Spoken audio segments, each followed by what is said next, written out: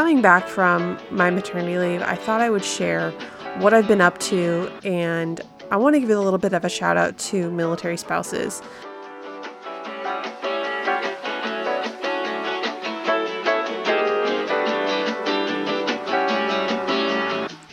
Welcome to the Media Books Podcast, the only place on the internet where creative accounting isn't a bad thing. Owning a virtual firm today means having a professional and modern online presence, and in this podcast, we talk about how to do just that. My name is Kristen Corey, and I am the owner of Media Books, a media agency that provides creativity exclusively to accounting firms. And if you're an accounting firm owner, you're in the right place.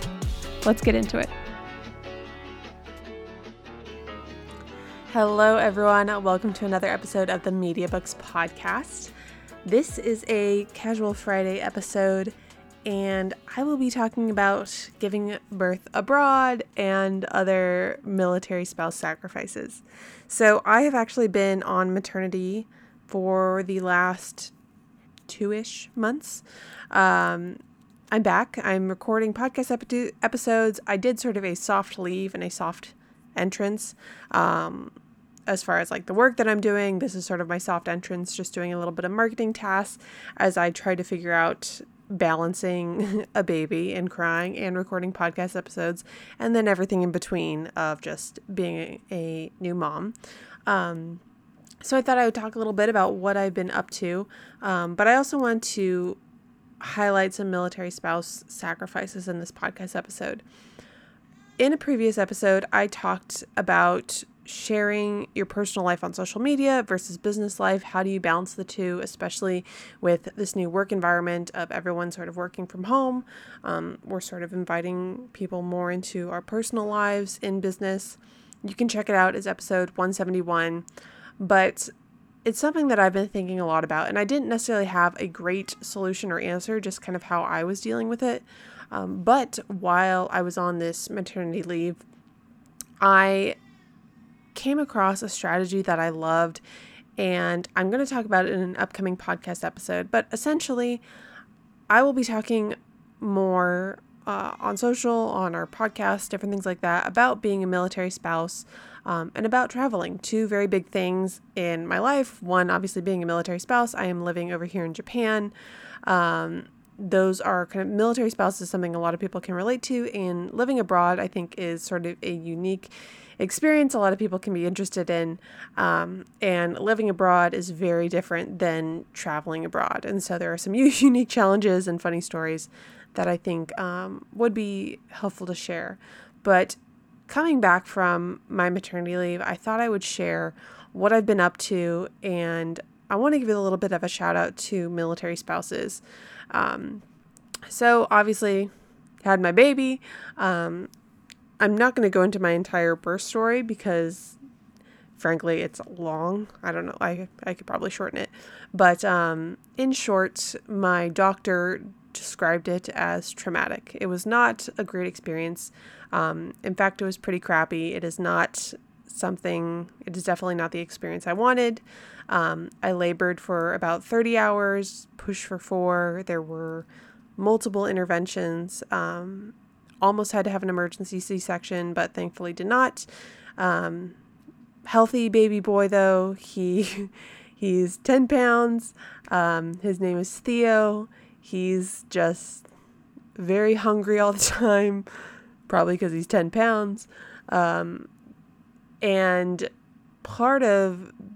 really what made this experience so difficult, aside from the delivery, was some of the unique challenges of being a military spouse and having a baby abroad.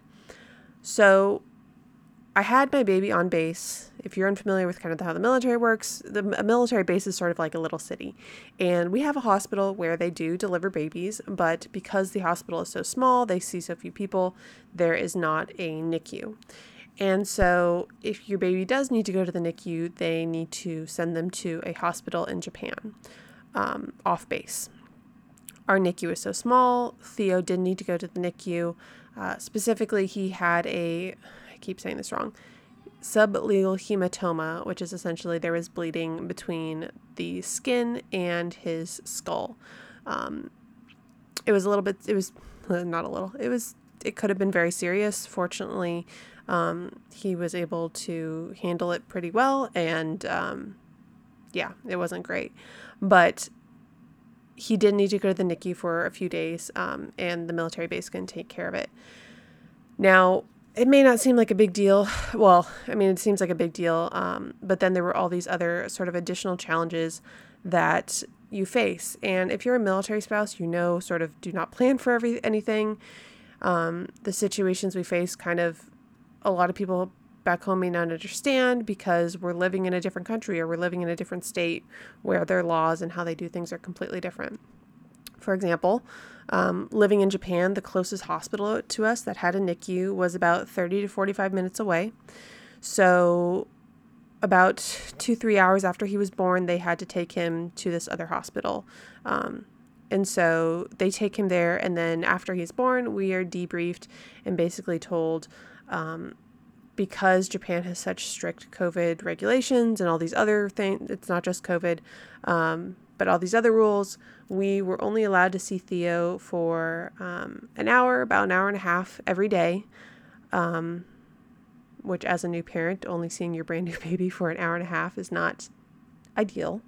And only I would be allowed to see him. My husband would not be allowed to hold him, not be allowed to see him at all. He had to go and sit and wait in the car for however long he had to be in the NICU. And so that was, I don't mean to get super deep on a casual Friday, but that was not that is not the birth story we wanted. That is not what we wanted to happen. Obviously, it was soul crushing to go and have this experience, frankly, and only see my baby for an hour. In fact, the first night, obviously in the rush of delivering a baby, I didn't take any photos, and he was in the hospital, and I didn't even have photos of him. And I was texting my doula and my mom saying, "Do you have photos right now? I know it's 2 a.m, but I just want to look at my baby and I don't have anything." And in the days that followed, my husband wasn't even allowed to hold his newborn son for about 4 days. And this is something that is unique to other military spouses, or that is unique to living abroad and military spouses. We are so often put in situations where we only have one option.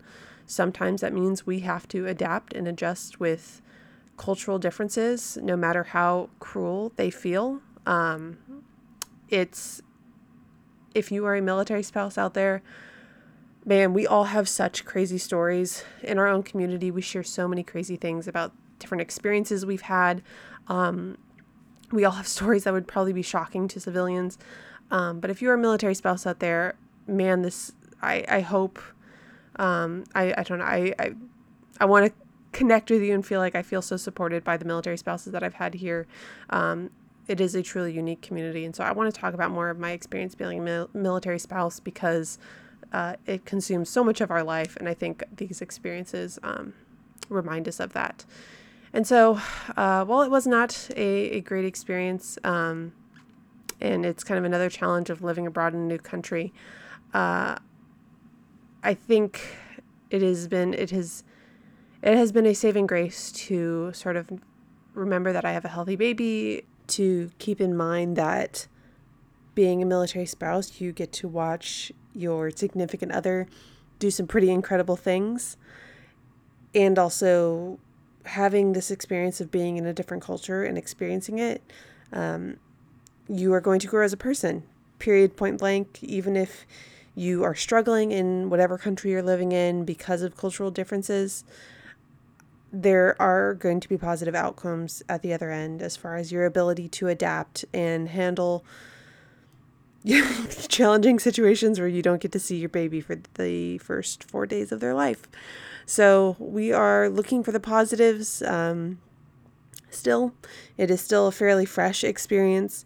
But like I said, if you are a military spouse out there, or if you're someone who's living abroad and maybe you're like, I have a very similar story or situation, I would love to connect with you. Even if you're not an accountant, I think this is something where, like the accounting community, we can really rally around each other and find new ways to support one another. So, sorry if that's not the most fun Casual Friday episode, but bottom line, we are all healthy. We are happy. And we got a new little guide to interrupt all the upcoming podcast episodes.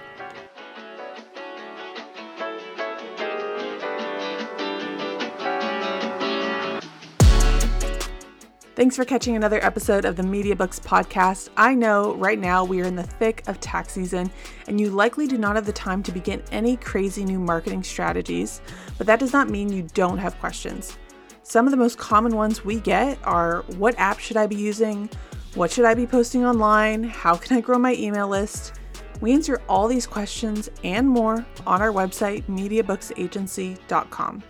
Get our take on some of the most popular marketing apps in our app database, grab a content calendar that is tailored to accountants, or grab a template lead magnet to start growing your email list.